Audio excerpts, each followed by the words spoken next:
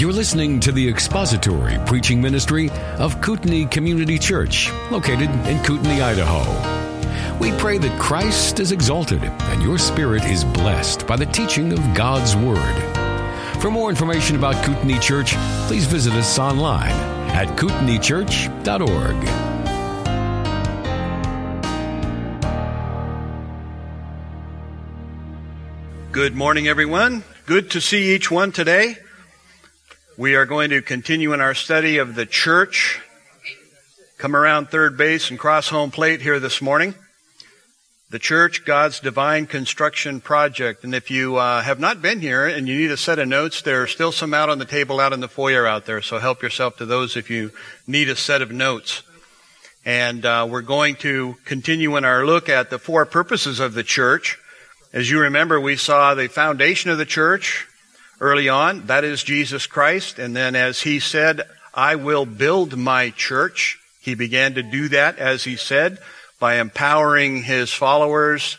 We looked through the book of Acts, a very quick trip through the book of Acts, as we saw the superstructure of the church began to be built.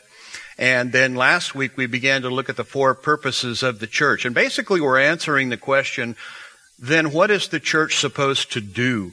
And so whether you call it the purposes of the church or even the duties of the church, we're talking about what is the church supposed to do.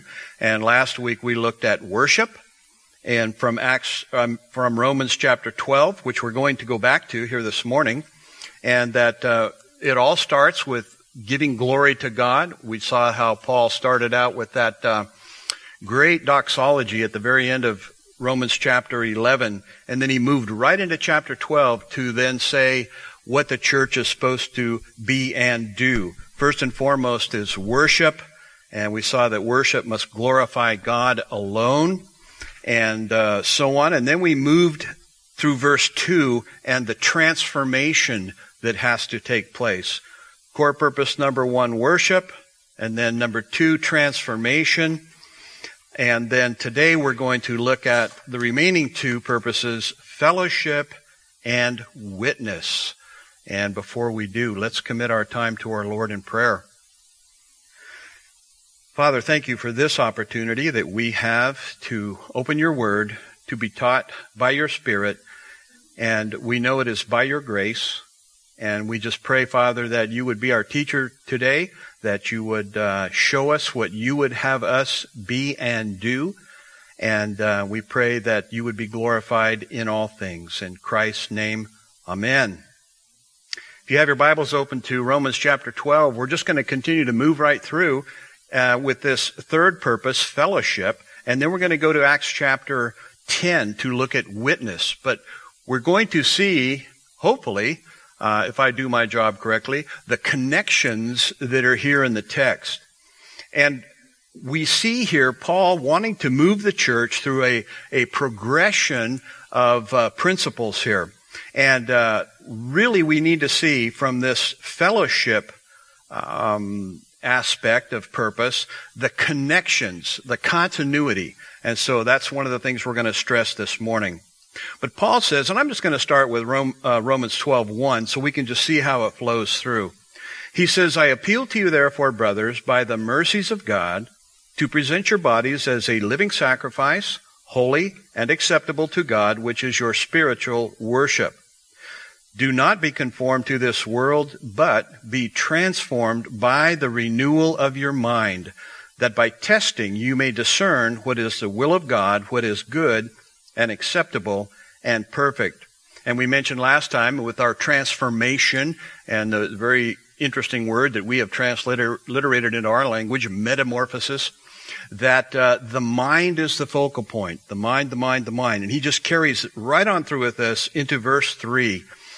And we see he says, for by the grace given to me, I say to everyone among you, not to think of himself more highly than he ought to think, but to think with sober judgment, each according to the measure of faith that God has assigned. Again, he's just banging away on this principle of the mind. Think, sober judgment. What we want to see here, and this connects us right back to last week's study, that Christian fellowship is a work of the Holy Spirit who begins with the proclamation of the gospel, or the word of God, by which he generates personal salvation and then produces renewal of the mind through the word of God. That's verses 2 and 3. And then in doing this, we see in verse 4 and 5, he creates unity within the body of Christ. And he goes right to it in verse 4. For as in one body we have many members, and the members do not all have the same function. So we, though many, are one body in Christ, and individually members one of another. And there you see one of the early one another's of the New Testament. We can go back behind this, which we're going to do, but the proclamation of the gospel, the word of God, generates personal salvation, produces renewal of the mind, creates unity within the body, and then 6 through 13, it results in love for one another. He says, having gifts that differ according to the grace given to us, let us use them. If prophecy, in proportion to our faith; if service, in our serving; the one who teaches, in his teaching; the one who exhorts, in his exhortation; the one who contributes, in generosity; the one who leads, with zeal; the one who does acts of mercy, with cheerfulness. Let love be genuine. Abhor what is evil. Hold fast to what is good. And the way you know the difference between what is evil and what is good is because your mind is being renewed on the Word of God and you have the discernment to tell the difference. Love one another with brotherly affection.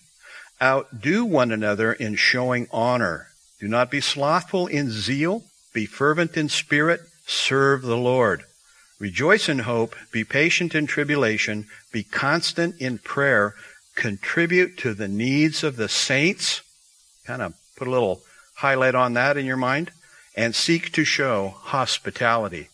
What you can clearly see here from this progression, and of course Paul starts with the fact that he's addressing brothers in Christ. He's just given them 11 chapters of doctrine as far as how to get saved, how to be justified before God. And then he moves right into what we are to do as a church. Christian fellowship is a work of the Holy Spirit, who begins with the proclamation of the gospel, the word of God. He generates personal salvation through the word, and that produces renewal of the mind. And you might just mark down there humility, because humility produces unity within the body, which results in love for one another. What we're going to do here real quick, we're going to do a little, used to be called a sword drill, okay? So loosen up your fingers, get your Bible ready. We're going to see other passages that validate this progression. And what really is key here is to see the connections, see the absolute necessary connection and progression, and that is a work of the Holy Spirit. Starts with salvation and ends with love. Classic, historic liberalism takes love, focuses on it, but it severs it from everything else. As you know, you can recognize it. And whether it's several centuries old liberalism, used to be called Socinianism, or whether it was the liberalism that Spurgeon dealt with called modernism, or coming into the 20th century, it was just called liberalism, or whether it's late 20th century, early 21st century liberalism of various kinds, it does that very same thing. You can just mark it down. It isolates love, focuses on love, talks a lot about love. You hear it all the time. Love, love, love. It's all about love. Could even go back to, let's say, the Beatles, maybe John Lennon, you know. All you need is love. All you need is love. Love is all you need. Love is all you need. Love is all you need. It's like a mantra, right? But it is always isolated, separated from the Spirit's work through the Word of God, justification, salvation, and so on. Little anecdotal story. I happened to be out working in my garden this week. Had my little radio on. I heard an advertisement. And it was an advertisement. And the little interview was with Carlos Santana, right? The legendary guitarist. And apparently he's, maybe going to be touring again. They were just asking him about his music. He went right to, it's all about love. There's only one thing that counts, and that's love. My music is about love, love, love, love, love. Okay? I wasn't surprised. I thought, there you go, bingo. It is a mantra, but it's separated always from the rest of what you see here in the text of God's Word. Let's go to John chapter 17. John chapter 17, the high priestly prayer of Jesus Christ. Now, there's much that we could say about this. This, as you know, John 17 and even the whole upper room discourse is a very, very deep well. But what we want to see in this very brief walk through John 17, this part of it, is this very same pattern. Jesus taught this. In fact, Jesus prayed for this. This is why this is guaranteed, because he gets what he prays for, right? Always. So look at John chapter 17.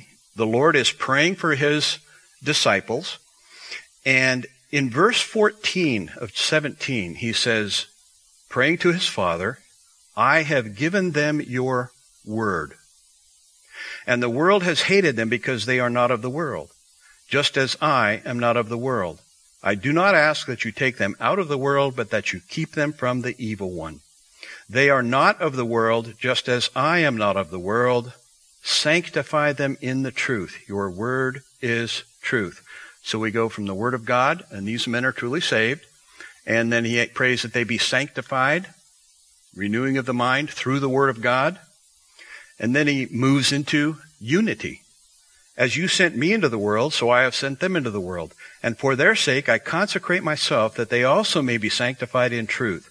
I do not ask for these only, but for those who will believe in me through their word, that they may all be one, just as you, Father, are in me, and I in you, that they also may be in us, so that the world may believe that you have sent me. The glory that you have given me I have given to them, that they may be one, even as we are one. I and them, and you and me, that they may become perfectly one, so that the world may know that you sent me, and loved them even as you loved me. Father, I desire that they also, whom you have given me, may be with me where I am, to see my glory that you have given me, because you loved me before the foundation of the world. O righteous Father, even though the world does not know you, I know you, and these know that you have sent me. I made known to them your name, and I will continue to make it known, that the love with which you have loved me may be in them, and I in them. It's all right there. Word of God, sanctification, renewing of the mind, producing humility, unity, and love among the brethren. Now, look at Acts chapter 2. We did a flying trip through the book of Acts when we first looked at it. We're going to go back to Acts chapter 2 and very quickly see if we can't spot this same progression in Acts chapter 2. Spirit empowers the church. Peter is preaching the word of God. And when we get down to verse 36 and following, verse 37, when they heard this, that is the gospel, he's preaching about Christ, they were cut to the heart and said to Peter, the rest of the apostles, brothers, what shall we do? Repent and be baptized, every one of you, in the name of Jesus Christ for the forgiveness of your sins, and you will receive the gift of the Holy Spirit. And then down in verse 41, so those who received his word were baptized, and there were added that day about 3,000 souls. Okay, see, word of God is preached, regeneration takes place. First evidence of regeneration, first obedience that people do is be baptized. Now look what they did. They devoted themselves to the apostles' teaching or doctrine, and the fellowship, to the breaking of bread and the prayers. And awe came upon every soul, and many wonders and signs were being done through the apostles, and all who believed were together and had all things in common, and they were selling their possessions and belongings and distributing the proceeds to all as any had need. What happened? Word of God is preached. Regeneration takes place. There is a renewing of the mind. They had the apostles right there. They were being taught apostolic doctrine. That produced unity and humility. And then what? Needs in the church were met. Fellowship through the outreach. Distributing the proceeds to all as any had need. By the way, not a text you can use to try to establish some kind of Christian socialism. It's not there. They met needs. Needs within the body were met. Acts chapter 4. The church is moving out. They're beginning to preach more publicly. Peter and John are hauled before the Jewish council and rebuked for preaching and teaching. Then they're let go. And in chapter 4, verse 31, it says, when they had prayed, the place in which they were gathered together was shaken. It's kind of a little mini Pentecost here. And they were filled with the Holy Spirit and continued to speak the word of God with boldness. Now the full number of those who believed were of one heart and soul. Word of God preached, regeneration takes place, unity. And no one said that any of the things that belonged to him was his own, but they had everything in common. And with great power, the apostles were giving their testimony to the resurrection of the Lord Jesus, and great grace was upon them all. There was not a needy person among them, for as many as were owners of lands or houses sold them and brought the proceeds of what was sold and laid it at the apostles' feet, and it was distributed to each as any had need. Exact same progression. You can just kind of check off all the different parts of it there. How about chapter 11? The church moves out into the Gentile world, up in Antioch, north of Jerusalem. It became kind of a focal point for the outreach to the Gentile world. The missionaries went out, and then they came back in and were bearing testimony. And in chapter 11, verse 19, it says, now those who were scattered because of the persecution that arose over Stephen traveled as far as Phoenicia and Cyprus and Antioch, speaking the word to no one except Jews. But there were some of them, men of Cyprus and Cyrene, who on coming to Antioch spoke to the Hellenists also. These are Greek-speaking Gentiles, preaching the Lord Jesus. And the hand of the Lord was with them, and a great number who believed turned to the Lord. Word of God preached, regeneration. The report of this came to the ears of the church in Jerusalem, and they sent Barnabas to Antioch. When he came and saw the grace of God, he was glad, and he exhorted them all to remain faithful to the Lord with steadfast purpose. For he was a good man, full of the Holy Spirit and of faith, and a great many people were added to the Lord. So Barnabas went to Tarsus to look for Saul. How interesting. He goes to find the Apostle Paul. Why didn't he just stay there and minister to these people? Well, Paul, number one, was an apostle. It was really important for this to have apostolic documentation or certification, but also Paul was a master teacher, right? You want to have somebody come in and teach this situation to the Gentiles, you go get the person that was commissioned to go to the Gentiles. And when he found him, he brought him to Antioch. For a whole year they met with the church and taught a great many people, renewing their minds. And in Antioch, the disciples were first called Christians. Well, now, if we're going to complete our little cycle here, we need to have some sort of need be met, right? Well, it's right here. Now, in these days, prophets came down from Jerusalem to Antioch, and one of them, named Agabus, stood up and foretold by the Spirit that there would be a great famine all over the world. And this took place in the days of Claudius. So the disciples determined, everyone according to his ability, to send relief to the brothers living in Judea, and they did so, sending it to the elders by the hand of Barnabas and Saul. This predominantly Gentile group of Christians, all the way up there in Antioch, took up a collection, sent it down south to the Jewish church down in Judah. They didn't distribute it locally to people who were unsaved. They ministered inside the church to the church, even though there was a general famine taking place. Once again, you see the exact same order. Christian fellowship is a work of the Spirit. Proclamation of the gospel, salvation, renewal of the mind, humility, and then unity within the body, which results in love, outreach, and meeting the needs within the church. Chapter 16 of Acts. There's quite a few here. Some of them have different, little different order of things, perhaps. But let's look at chapter 16. Remember, Paul goes to... he's on his missionary journey. He winds up in Philippi, okay? And Luke says in verse 13 of chapter 16, on the Sabbath day we went outside the gate to the riverside where we supposed there was a place of prayer, and we sat down and spoke to the women who had come together. One who heard us was a woman named Lydia from the city of Thyatira, a seller of purple goods who was a worshiper of God. She is she's not a Christian. She is what they would call a God-fearer. This would have been a Gentile convert to Judaism. And they had very limited access to, as you know, in the temple, there was the court of the Gentiles, so they were still considered separate, even within Judaism. But that's what she was. Now here's an amazing statement. I always love this little verse. Absolute sovereignty of God in salvation. The Lord opened her heart to pay attention to what was said by Paul. So you have the preaching of Paul, the teaching of the gospel. You have regeneration by the power of the Holy Spirit. And maybe you would expect at some point to be some kind of a fellowship on the part of this woman. Well, and after she was baptized and her household as well, she urged us, saying, if you have judged me to be faithful to the Lord, come to my house and stay. And she prevailed upon us. There it is. Exact same, somewhat of a different format, but the exact same order of things takes place there. It winds up with love for one another. What did she have? She had her house and she just opened it up. How about the Philippian jailer? All right? Over in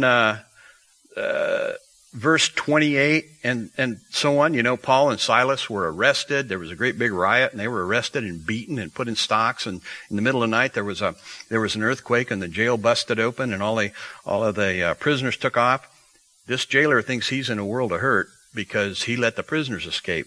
And so he says in verse 30, sirs, what must I do to be saved? And they said, believe in the Lord Jesus, and you will be saved, you and your household. Word of God. And they spoke the word of the Lord to him and to all who were in his house. And he took them the same hour of the night and washed their wounds, and he was baptized at once, he and his family. Then he brought them into his house and set food before them. And he rejoiced along with his entire household that he had believed in God. A little shorter format, but you can see, Word of God preached, regeneration. Come to my house. Fellowship. Love for one another. You can look for yourselves at Ephesians chapter 4. Read through sometime Ephesians chapter 4 and then the first couple of verses of chapter 5. You'll see Paul walk you right through this same sequence of events. Chapter 4 of Ephesians, he really hammers away on unity, as you know. One Lord, one Spirit, one. But he winds up with the same thing, talking about love. Now, I just want to look at a couple more here. These are sort of the short form of this. Look at Colossians chapter 1. Colossians chapter 1. And in Paul's salutation to the Colossian Christians, Colossians 1, starting in verse 3. We always thank God, the Father of our Lord Jesus Christ, when we pray for you, since we heard of your faith in Christ Jesus and the love that you have for all the saints. There's the short form. Paul, essentially there, he's using a figure of speech called a merism, where you take a hold of the first and the last. Like Jesus said, I am the Alpha and the Omega. He used the first and last letters of the Greek alphabet. And basically, he's saying, I'm not just first and last, but everything in between. It's kind of an inclusio, it's called. But what does he do? He goes after the very first thing, your faith. And it's almost as if somebody said, hey, Paul, how do you know they have faith in Jesus? Well, the love that you have for all the saints. And he's thanking God for that. And there, by taking those two bookends of this process, he's basically including everything else. How about, you can jot down 2 Thessalonians 1:3. That's another one. They're all through Scripture, but I just want to look at one more, because this one I find kind of fascinating. 1 Timothy chapter 1. 1 Timothy chapter 1. As you know, Paul sent Timothy back to Ephesus to set right things there and to do ministry there.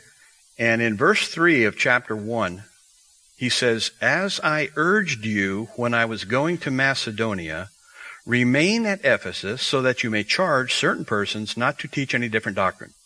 There were false teachers there teaching false doctrine. Nor to devote themselves to myths and endless genealogies which promote speculations rather than the stewardship from God that is by faith. Now verse 5. The aim of our charge, okay? Here's what I'm looking for, Timothy. Here's what I want to see. The aim of our charge is love. Well, there you go. Love, love, love, love, love, right? Love that is separated from truth so that you can define it however you want? No. What love is Paul looking for? The aim of our charge is love that issues from a pure heart and a good conscience and a sincere faith. What is that? Salvation, right? So Paul simply reverses the order here. The end result that I'm looking for is love, ultimately. I want to see love within the fellowship. I want to see the outreach within the fellowship. But I'm not looking for love defined by the world or defined by individuals. It has to be a work of the Spirit of God if it's going to be legitimate love. And so he just simply reverses the order, but he says it has to be the love that issues out of a pure heart and a good conscience and a sincere faith. Simply using the two elements. Again, the two bookends, he just sort of reverses them. So, Christian fellowship is a work of the Holy Spirit who begins with the proclamation of the gospel, the Word of God, by which he generates personal salvation, and then he produces renewal of the mind, just like Paul said. And in that same verse, Paul says, don't be high-minded. The word literally means high-minded. So there has to be humility. Humility creates unity within the body, which results in love for one another. And then he mentions in that passage several one another's, but then you could do a study of the one another's throughout the New Testament, and there's a lot of them, and they tell you how to carry this out. So I thought I would just pause here real quick and see if you have any questions or comments. Oh, okay. Let's look at core purpose number 4, witness. And, by the way, as we'll see, this is very much connected to what we've just seen. Very much connected. Let's start with John chapter 13. We're back up to the upper room, Jesus' own teaching.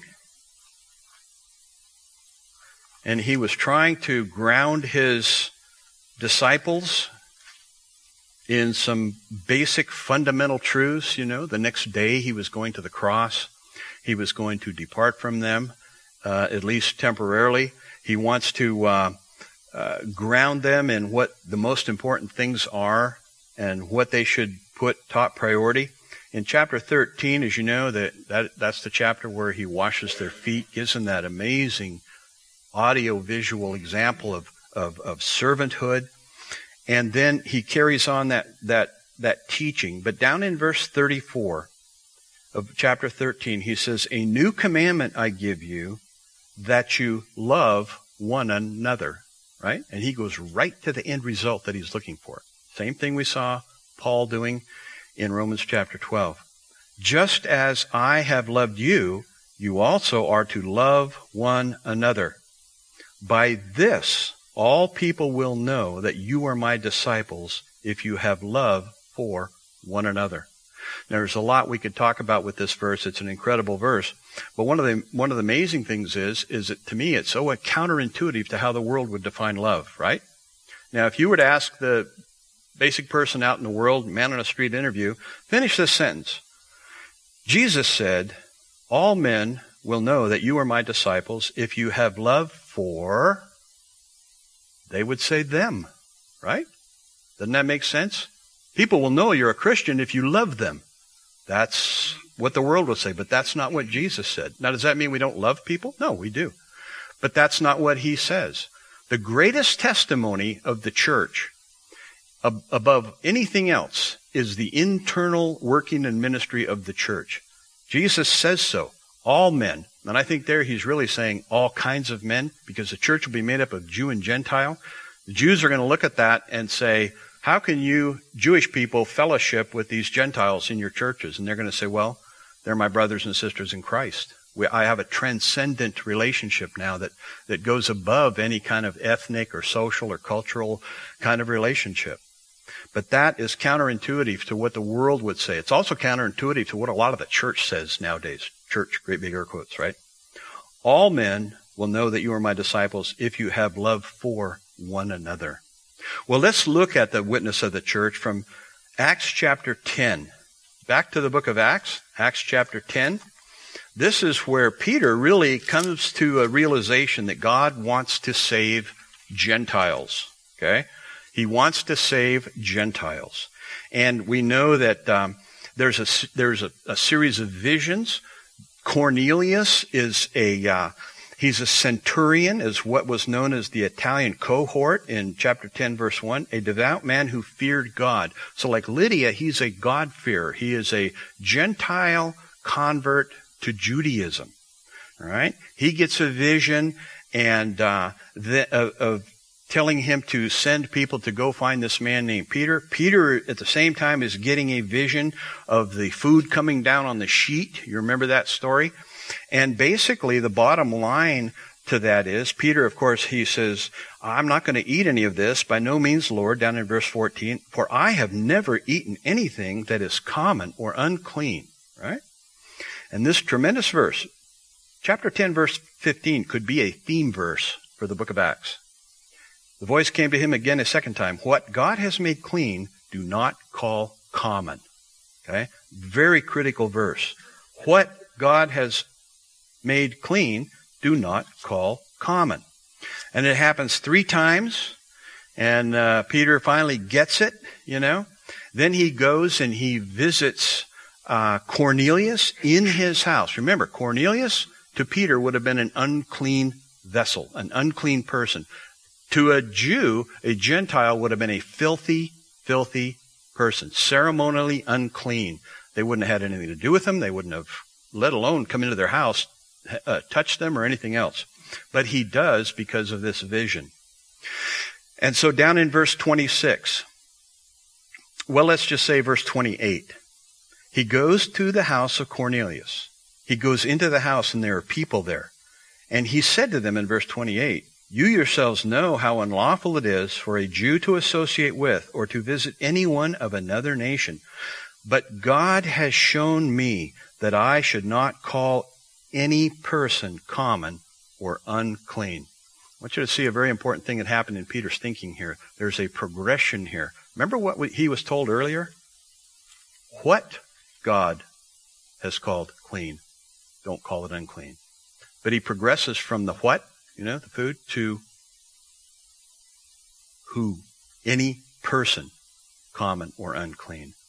And that's what God wants to do with him. The food issue is kind of irrelevant. What he's really doing, he's moving him in his thinking to see that God is moving the gospel from Jew to Gentile. Critical theme all through the book of Acts, all through the New Testament.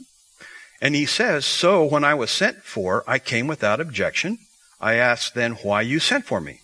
Cornelius relates the vision that he had. And then down in 34, Peter opens his mouth and said, truly I understand that God shows no partiality. So the witness of the church, and we see here Peter spending several verses proclaiming Christ. The first thing the church is to do is to proclaim Christ. Tell people about Jesus. And he does exactly that. He opens his mouth and said, truly I understand that God shows no partiality, but in every nation, anyone who fears him and does what is right is acceptable to him. As for the word that he sent to Israel, preaching good news of peace through Jesus Christ, he is Lord of all, not just Jews, Lord of Gentiles as well. You yourselves know what happened throughout all Judea, beginning from Galilee after the baptism that John proclaimed, how God anointed Jesus of Nazareth with the Holy Spirit. He obviously is approved by God, so he is who he says he is, and with power. He went about doing good and healing all who were oppressed by the devil, for God was with him. I think the all there also includes Gentiles. Where is he doing this? He's doing this in Galilee. Remember the nickname of Galilee? Galilee of the Gentiles? Personally, I think one of the main reasons Jesus was crucified was because of his outreach to Gentiles. The Jewish hierarchy couldn't handle that. And he was healing Gentiles and other people that would have been considered unclean and despised by the Jews. And then Peter says, and we are witnesses of all that he did, both in the country of the Jews and in Jerusalem. They put him to death by hanging him on a tree, but God raised him on the 3rd day and made him to appear not to all the people, but to us who had been chosen by God as witnesses. By the way, that is a requirement to be an apostle, a true apostle. Okay? Just you want to file that away in case you hear or read of someone claiming to be an apostle today. Wrong. All charlatans, all con artists, all liars, because they were not witnesses personally of the resurrected Christ. Just a little footnote there. Verse 42, and he commanded us. So here we have the Messiah is the topic of our witness. And all of those things, he preached on his life, his death, his burial, his resurrection, his ascension, and then he will mention his future return in judgment. And then he commanded, that's the mandate. Who did he command? The messengers, us. He commanded us. He commanded us to do what? To preach. To preach to who? To the people. How are we supposed to carry out this mandate? Well, we just simply tell people what God says, right? It's as simple as that. Preaching can be formal preaching. Preaching can be over the backyard fence. Preaching can be to your children gather around you in your living room. Just tell people what God says. Tell them about Jesus. And to who? To the masses, to the people. To the people. Wherever and however we can do it. He commanded us to preach to the people and to testify that he is the one appointed by God to be judge of the living and the dead. To him all the prophets bear witness. So he anchors this back in the Old Testament. This is nothing new. This is fulfillment of Old Testament prophecy. And what does he say? What's the message? To everyone who believes in him receives forgiveness of sins through his name. That's what it means to be a witness. Now look what happens here. Very interesting. While Peter was still saying these things, the Holy Spirit fell on all who heard the word. And the believers from among the circumcised who had come with Peter were amazed. Why is it important that they be there? Because these are Jewish Christians who are witnessing now the movement of the gospel from Jew to Gentile. How did they know that the Spirit of God was saving these people? Well, the believers from among the circumcised who had come with Peter were amazed because the gift of the Holy Spirit was poured out even on the Gentiles. How do you know? Verse 46, for they were hearing them speaking in tongues and extolling God. When a Jew looked at a Gentile, again, they saw a filthy vessel, okay? Ceremonially unclean. They wouldn't have anything to do with them. But now the gospel is preached. And what do they witness? They see the same exact phenomenon that took place on the day of Pentecost. The speaking in languages they hadn't learned. And when the Gentiles did that, they just simply reasoned backwards to the conclusion. They heard the same thing is taking place that took place when the Spirit of God filled and empowered us on the day of Pentecost. The Gentiles are doing that. They would say, well, no. Well, that means the Spirit of God is in them. And the first reaction would have been, no. Those are filthy vessels. The Holy Spirit would never enter into a filthy Gentile vessel unless he first cleansed them. Gentiles are saved. And it's just that simple. If you were thinking we wouldn't get around to talking about tongues, in our little study here through the book of Acts, there it is, and that's what it was for. It simply validated the movement of the gospel from Jew to Gentile. That's their conclusion. For they were hearing them speaking in tongues and extolling God. Then Peter declared, can anyone withhold water for baptizing these people who have received the Holy Spirit just as we have? They made that one-to-one connection. This is what happened to us on the day of Pentecost. Therefore, God is in them and he is cleansing them. He's saving these Gentiles. And he commanded them to be baptized in the name of Jesus Christ. Oh, by the way, remember our little progression of events up there in fellowship? Then they, the Gentiles, asked him, Peter, to remain for some days.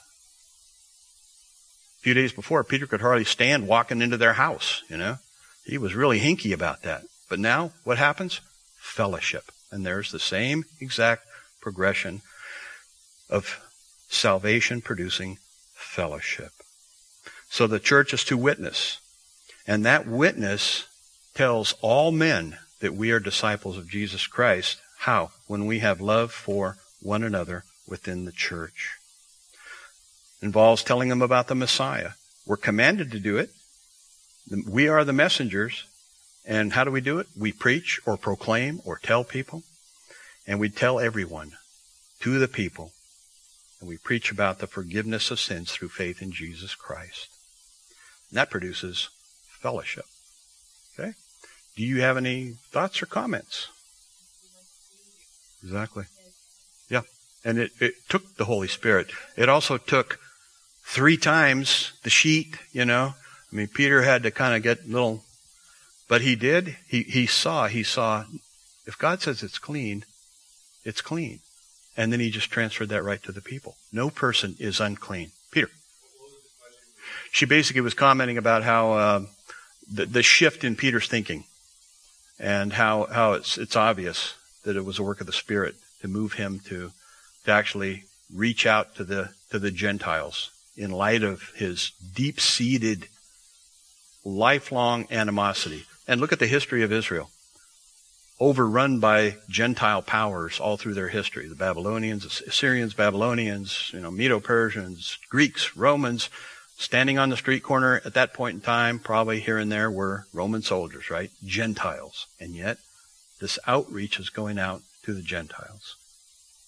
Any other questions or comments that you might have?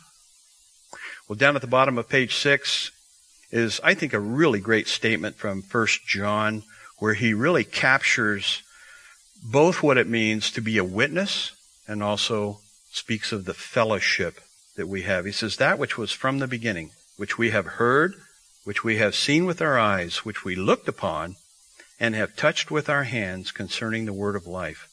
The life was made manifest, and we have seen it, and testified to it, and proclaimed to you the eternal life, which was with the Father, and was made manifest to us. That which we have seen and heard, we proclaim also to you, so that you too may have fellowship with us. And indeed, our fellowship is with the Father and with His Son, Jesus Christ. And we are writing these things so that our joy may be made complete. Amen? Fellowship and witness right there in one big verse. Thank you for listening to the latest podcast from Kootenai Church. If you'd like to learn more about Kootenai Church or to donate to our church ministry, you can do so online by visiting kootenaichurch.org. We hope you enjoyed this podcast and pray you'll join us again next time. Once again, thank you for listening.